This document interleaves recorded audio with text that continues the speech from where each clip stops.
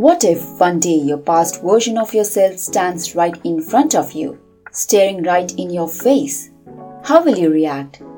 What if the same version reminds you of your either dead relationships or ongoing ones? For Emily Gindlesparger, the idea of opening up her 8-year relationship was terrifying. Even considering it sent her into a tailspin of jealousy, anxiety, and self-doubt.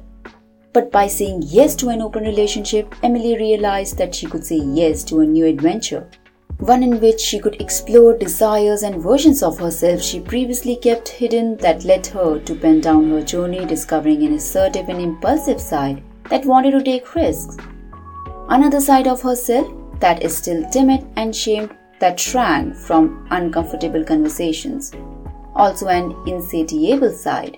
One that hungered for others to love her more than she knew how to love herself in her recently published book, Please Make Me Love Me. Hello and welcome to this special episode. I'm your host Mithali Uhuri, and today we will be joined by the amazing and very beautiful Emily Gindlesparger. Emily, welcome to Self Talk Show. First of all, I would like to say that I'm very grateful to you for choosing Self Talk Show to discuss your wonderful book and your life journey. Also very honored to have you as guest speaker on my show. Second of all, many congratulations to you on your recent book, Please Make Me Love Me. I'm sure your book would give many people the courage to be open to their past versions, accept it, and learn from it. So Emily, would you like to tell us about your professional background and what inspired you to come up with this amazing book? And what's the significance of your book title? I am Emily Gindlesparger. I'm a ghostwriter and book coach at Scribe Media, which is a professional publisher. And so previous to writing this book and while I was writing this book, I was working consistently with authors, helping them understand their book ideas, helping them mine the depth in their stories when they were writing about themselves. And I was really honestly inspired by all the people that I worked with. I'd written professionally for over a decade, but it was, magazine work and journal articles and ghostwriting books for other people with other people's ideas. And this was the first time that I really turned those skills onto myself and decided to tell my own story. And the reason I decided to do that was that I had been going through a really tumultuous time in my life with several different concurrent romantic relationships. And I'd really made a mess of things. I'd really increased the complexity of the relationships in my life and was struggling to deal with having multiple partners to care for at the same time. And I was struggling figuring out how to care for myself at the same time. And so I started writing this book really as a way to try to start untangling all of that and understand myself. And my writing practice at first was not for the intention of publishing a book or sharing this story widely. It was for the intention of just spending some time each day sitting with myself, exploring my past, and understanding what meaning I was making of it. And then when I was done with the draft, I really hoped that something else could come of this story. I had gotten so much benefit from writing it, so much benefit from taking that time to sit with myself, that I thought, I can't be the only other one in this kind of situation. Maybe I'm the only person who's tried to run 3 romantic relationships at the same time, and maybe I'm the only person with circumstances exactly like mine, but I knew that within my specific circumstances was something more universal about being human, something about how we connect to other people, something about how we choose partners to have in our lives, and what that means about how we express love for ourselves and for others. And so I decided to start shaping this story to share, and that was what eventually became the book. The title came to me in fits and starts. I came up with several different titles that I really liked, but that didn't ultimately fit the book that I was writing. One, for example, was The Secret Keeper's Guide to Telling the Truth, because I the main sort of drama of my story hinges on all of these times when I really struggled to talk honestly about what was going on inside of myself.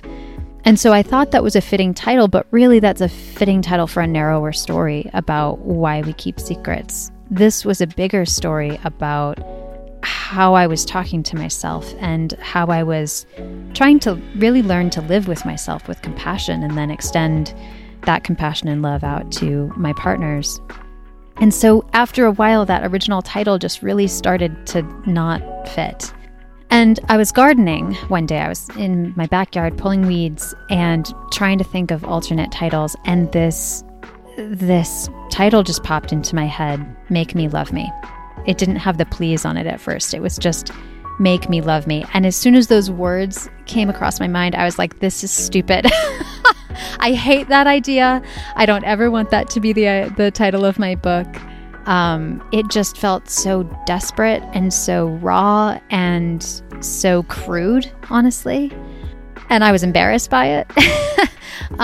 But of course, anytime that a title punches you in the gut like that, you have to pay attention. And so even though I had totally disregarded this title as like, I hate this option, I don't want this to be the title of my book, I still took that title to my mentor, Tucker Max, who really helped me shape this story and figure out how to tell it in the world.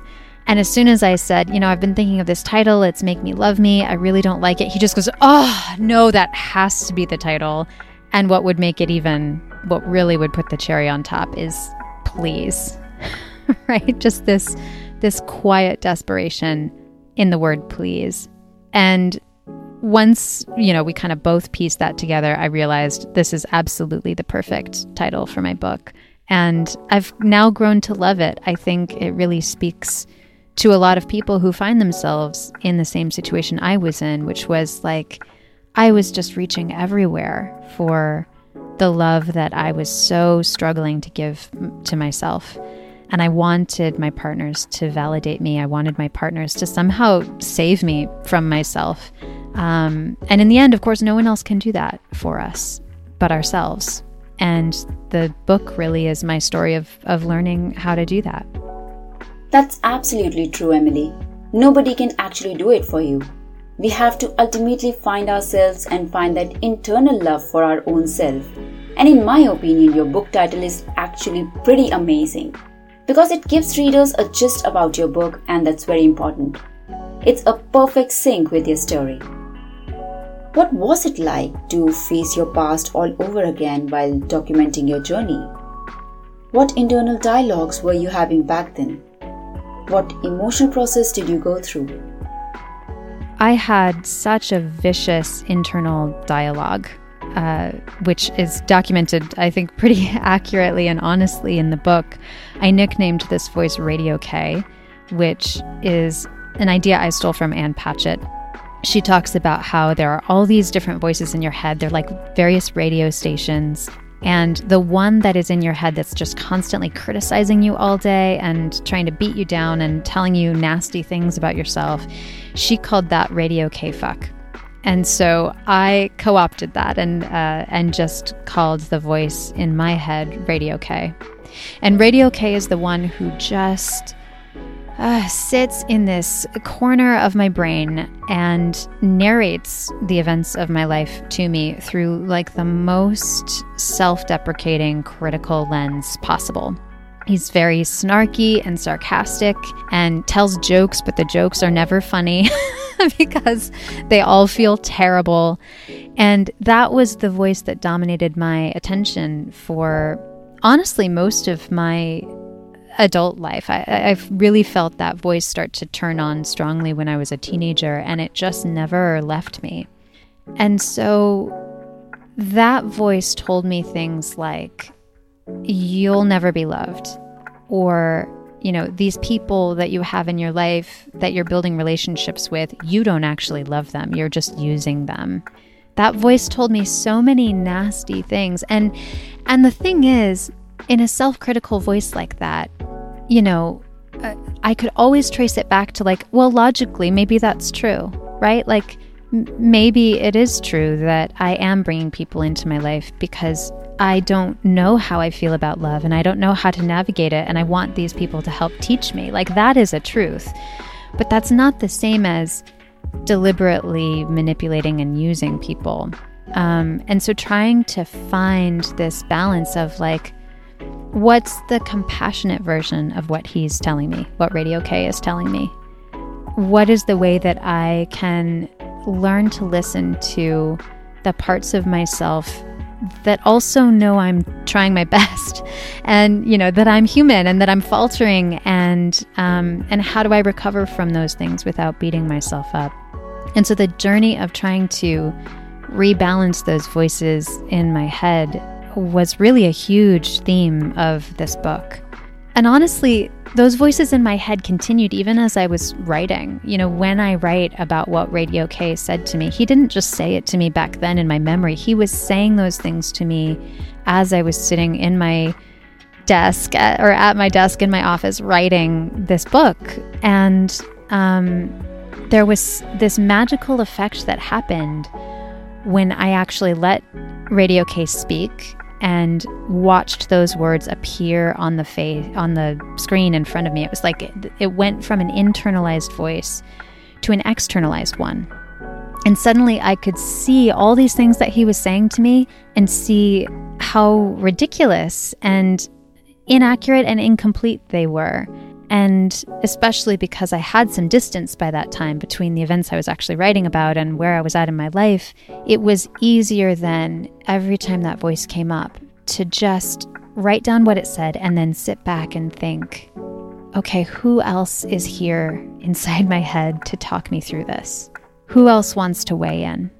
And I eventually discovered that there was this other consistent voice that would weigh in, and it was very soft and very quiet and gentle. And anything that it said was always designed for love and peace. I mean, that sounds so trite to just say it simply like that, but truly everything that quiet voice said had my best interest in mind and understood me and my motivations, and still knew how to exercise discernment, right? Like, that compassionate voice didn't let me off the hook for bad behavior, which I had plenty of and write about that in the book. But that compassionate voice did help me understand where my bad behavior was coming from and understand which parts of me needed to be loved, and that those parts were rebelling. They were rebelling and trying to figure out how to be heard, right?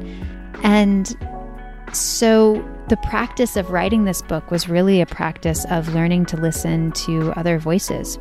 And by the time I was done writing and then editing this book, I had, the balance of voices in my head is completely different now. That compassionate voice is almost always in the forefront. It is still really quiet. It doesn't speak very loudly to me, and that's kind of a benefit because it helps me slow down and get quiet to listen. But Radio K isn't the first one who jumps in anymore. He's still there, and when he does show up, he's easier to recognize. But it's really that compassionate voice that speaks to me most of the time. I can imagine what it must have been like. Our critical inner voice really pulls us down, and at the same time, it makes us realize that this is not me. I have been learning and growing. Making mistakes doesn't make me a bad person. It is important to recognize that compassionate, gentle voice to help us find oneself, as you did, which was really amazing of you. What part of your book did you have the hardest time writing? There were several parts of this book that were very hard to write. The chapters that stick out to me most are the chapters that I called The Worst Lie I Ever Told, Part 1, and then The Worst Lie I Ever Told, Part 2. They were two different lies in terms of the content, but they were times when I should have said something clearly and directly to my partner that was in front of me, and I hid the truth because I was scared. And it was really hard for me to go back to those moments because it was hard for me to understand why I had hid. I can see it now. I can see clearly how I was afraid of losing connection with my partner in that moment. And so the lie was like just this temporary bridge to try to get me through that moment. And I figured I would tell the truth later, which is just a terrible way to operate, right? Like if the bridge is flimsy, it's going to break at some point, no matter how far you're able to get across it. And that's what happened in both of those cases. The lie did not hold for very long. And I saw not only the truth come crashing down on me, but I also saw my intention to deceive and manipulate at the forefront. Deceive and manipulate because I was so scared of losing connection. And going back to those scenes, I mean, even just thinking about it now, I am quaking a little inside. It is hard to hold those parts of myself and not want to change them. Not want to try to hide from the parts of myself that are hiding and to be really honest about how I am when I'm in that kind of situation, right? Like this impulse in me to try to uphold connection in the moment at all costs, no matter whether that moment's going to break because a deeper truth is going to be revealed later. Like that's still an impulse that's always, I think, going to be inside of me. It's a pretty human impulse. And so it's not like I used to lie and now I am better. I really have to keep an eye on that part of myself that wants to hide. And I have to continually remind myself that she's there and she needs care and love and attention so that the other parts that are more in integrity with me and how I want to show up in my partnerships, so that those parts of me can be the ones that act instead of this part of me that wants to hide. So going back to those memories and trying to really get as detailed as I can about what that looked like and felt like, it just took me straight back to that state. It took me straight back into that version of myself. And I still find it hard to be with that version of myself, but the more that I practice, the better I'm getting. And I'm now to a point where I don't hide so much anymore. The consequence is that when I need to tell a truth that I am afraid will hurt someone, I do still shake. Like all the same impulses are there, but I know how to hold myself through the shaking, and I know how to get the words out even when I'm afraid. And that is much more the way that I want to be in my partnerships. And so that's what I keep practicing. I completely agree. Practicing and repetitions really help in this process of self-growth and self-transformation. Opening up about your past takes a lot of guts and courage, and trust me, you are one of the most courageous person I've ever come across. So how did you convince yourself to pen down the same? Were you hit by any negative self-talks or procrastination, thinking, nah, this is not a good idea, or maybe I should write it later? There were many times when I thought this book is a terrible idea and I should stop. I should just stop everything. Sometimes that applied to what I was writing on a given day. You know, those chapters I just referenced that were so hard to go back to. I stopped in the middle of those several different times. And my antidote to that was just to bounce to some other part of the book, some other scene that was a little easier to access until I had gained the courage to recover that scene and go back to it. But on a bigger level, there were several, like 3 distinct times where I had a complete manuscript in front of me. The book was done. I'd gotten feedback that it was a good book and the story was working well, and I still thought, nope, not going to do this. I really, really struggled with indecision, in large part because when it came time to think about sharing this story, I also had to come to grips with the fact that I would be sharing not just my stories, but I would be sharing parts of other people's stories. And, you know, there are boundaries there, and other people's stories are not always my story to tell. And so I had to get really clear about what's my part of the story that I can own and feel okay releasing publicly, and what parts of these stories don't only belong to me and really should remain private to honor the people that were in them.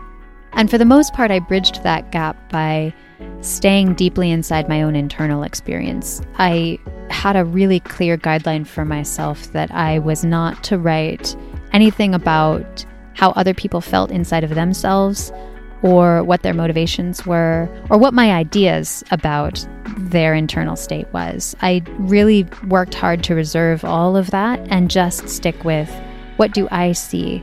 What do I feel? What do I know just within myself? And I wrote the book from that place. And at the same time, I had to have a lot of conversations with people that appear in the book, and navigate that territory interpersonally, and really understand too that not everyone is going to feel comfortable with this story. Not all readers are going to feel comfortable with this story, and I have to learn how I'm going to be okay with that if my goal is to publish. And I almost gave up on that quest. I almost thought, no, I don't have to be okay with that. I can just keep living in this fantasy of I'm going to try to keep everybody pleased with me and not do anything that other people will dislike. But it was more than just a question about the book to tackle that problem. It was like a question about, how am I going to live the rest of my life? Am I going to really curtail my behavior or my desires or things that I want to do because I'm afraid of other people disliking me? Or am I going to find some tools to stay by my own side and continue to support myself through the emotional experience of other people disliking me? Learning how to navigate that, I think, has really helped me mature and become a lot more steady in myself in the course of releasing this book. Right. What were your key learnings from your past? I learned so much from this story that it's hard to pinpoint the lessons that were most important. I feel like this story actually continues to teach me new lessons as time goes on and as more people read it, and I see others' reflections of what's important in this story to them and how they're folding it into their lives, or how it's reflecting on their lives. I think one of the biggest learnings was kind of what I described earlier, that I have learned how to stay by my own side in a way that I didn't know how to before. I have learned to take the time that I need to write, to meditate, to get quiet so that I can listen to that inner voice of compassion. And that's time that I used to not give myself before. And now I understand that kind of time and that kind of attention to the inside of me is really critical for me. It's a non-negotiable in my day. And when I stray away from this practice of meditating, sitting with myself, asking myself how I am and what I want, I see pretty immediate consequences in my life. Like, I see pretty immediate ways that I, cross my own boundaries or overextend myself, or agree to things that I don't actually want to do, or that aren't actually driven by me. And those things all drain energy. And so the more that I have learned to attend to myself, the more that I've learned to build a life that's really aligned with how I want to spend my time and my energy and my attention. Those are some brilliant learnings, Emily. What challenges did you face while writing your book? Did it also question your current beliefs? I faced so many challenges writing this story, primarily that as a professional writer, I made an assumption early on, a false assumption, that the hard part of writing this story was going to be the writing. And that was far from the hard part. The writing, like if I were to boil down just the time that I spent actually physically working on the manuscript, writing and editing, it was probably done in, 6 months, 8 months. I think that's the amount of actual hard, real work that I did on it. But the process of writing, editing, and then going on to publish this book took me 3 years. And that's because I realized I had to build in what I now call emotional time for writing. The writing wasn't just about the time that I spend in front of my computer typing. The writing was also about all the time that I need to process what comes up, to sit with those memories, to understand how I feel about them. And so there were many times that I had to take big breaks away from writing, not because I didn't want to write, but because I needed to go through some emotional, I needed some emotional resolution so that I could show up to the page the way that I wanted to, so that I could show up in my own agency, show up with a clear mind, show up ready to really fully look at the scene that I was writing about.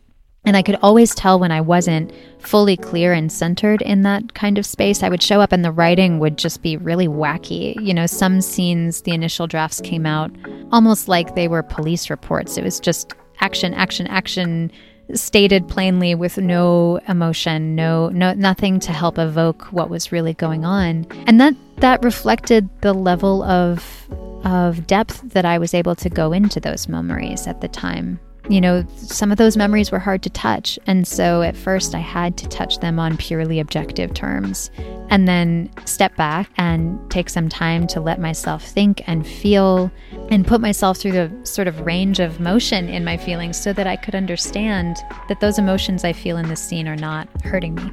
And it was that emotional time that helped me develop the capacity to feel the whole range of emotions that I had in any given memory, and the trust to know that I could go into those places and care well for myself and be okay.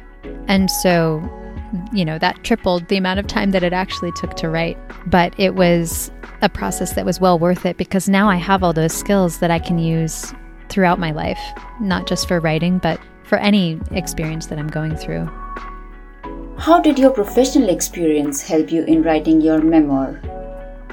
Though I've been a professional ghostwriter and book coach for years now, what I kept telling my authors during this time that I was writing my book was like, look at me. I have all the knowledge that I need about how this works and what happens. And, you know, I've seen literally hundreds of authors go through this process. I've helped them along the way and held their hand through every stage. I know everything there is to know about this.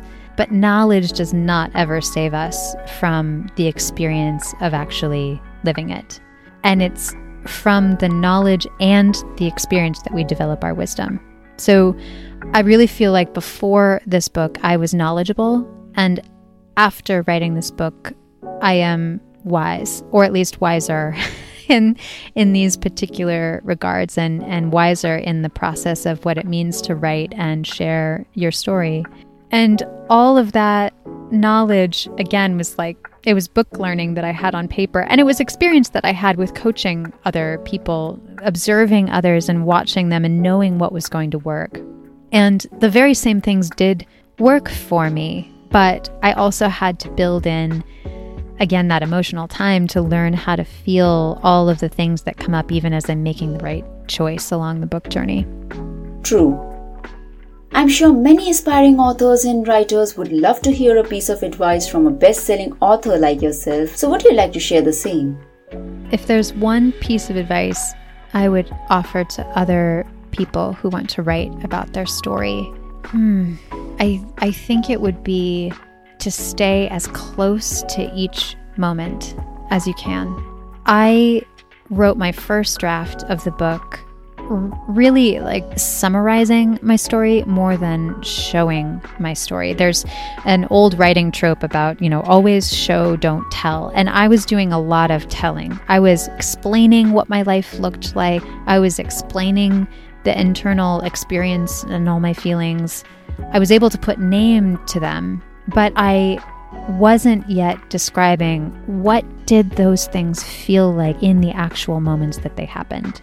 And so I sent that first draft that had a lot of telling and explaining to Tucker, my mentor and editor. And he pointed out, like, hey, there is so much distance here. Like, we as your readers, we're not in this with you. And I was then able to, like, that was just an aha moment, right? Like everything that I have written down about what I believed in that time or what I experienced in that time, I really challenged myself to pin each one of those observations to the specific moment that it happened. And I sat down and I started developing a meditation practice as the prelude to my writing practice. So I would sit on the floor of my office and close my eyes and watch my breathing and listen to my body. And then I would take myself back to the memory that I was going to write about and press pause for a moment and see if I could put myself in that same space in my mind and look around and really take in everything that's around me and look at the person in front of me and really take in, what do I see in their posture, on their face? How are they holding themselves in their hands? You know, what's the tone of their voice? Really take in all that detail. And then it was after I was able to really anchor in all of that detailed memory that I would turn to the task of writing.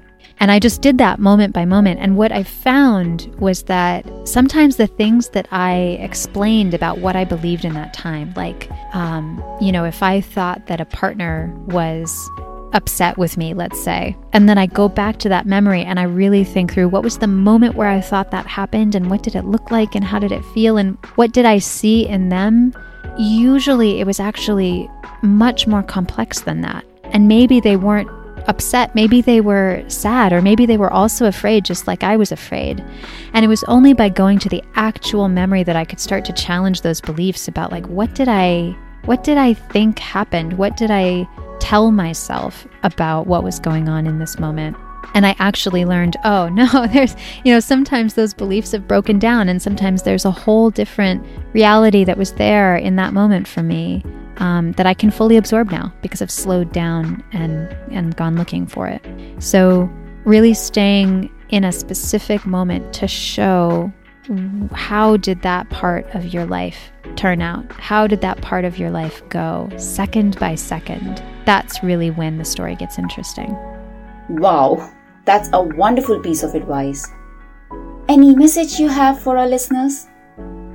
I think what all of this boils down to is that for me, the writing practice was a journey to learning how to pay attention to myself with loving kindness. It didn't always feel loving and it didn't always feel kind, right? Some days I would sit down at my desk and Radio K was the only thing I could hear. But it was the practice of doing that over and over and over again that finally helped me develop the flexibility with my emotions and develop the capacity to sit through whatever was coming my way and know that I was still safe. I was still in my home. I was still surrounded by love and comfort. And to be able to return to memories that were scary and hard from this position of, I'm safe and comfortable. It's a really beautiful gift. And I think anyone who explores their own story in this way, anyone who writes memoir, we're really doing self-therapy on ourselves. And I think it's a pretty effective form as long as I remember to bring my sense of compassion along for the ride. And I don't let a single voice dominate my mind. I really take the time to listen to all of them. That's when the writing feels really good. That's a wonderful message, Emily. Thank you for your time. It was lovely having you on the show. Head on to Amazon to grab your copy of Emily's recently published book, Please Make Me Love Me. Find the link in the episode description. So with this, we come to an end of this episode. Hope you liked it and the feedback would definitely do wonders. I would really appreciate it if you can subscribe to Self Talk Show. More episodes and more awareness is coming your way, so stay tuned and keep self-talking. You can reach out to me for questions, queries or suggestions at www.selftalkshow.com or email me at showselftalk@gmail.com or through social media pages on Facebook, Instagram and Twitter. Thank you again and see you with another episode.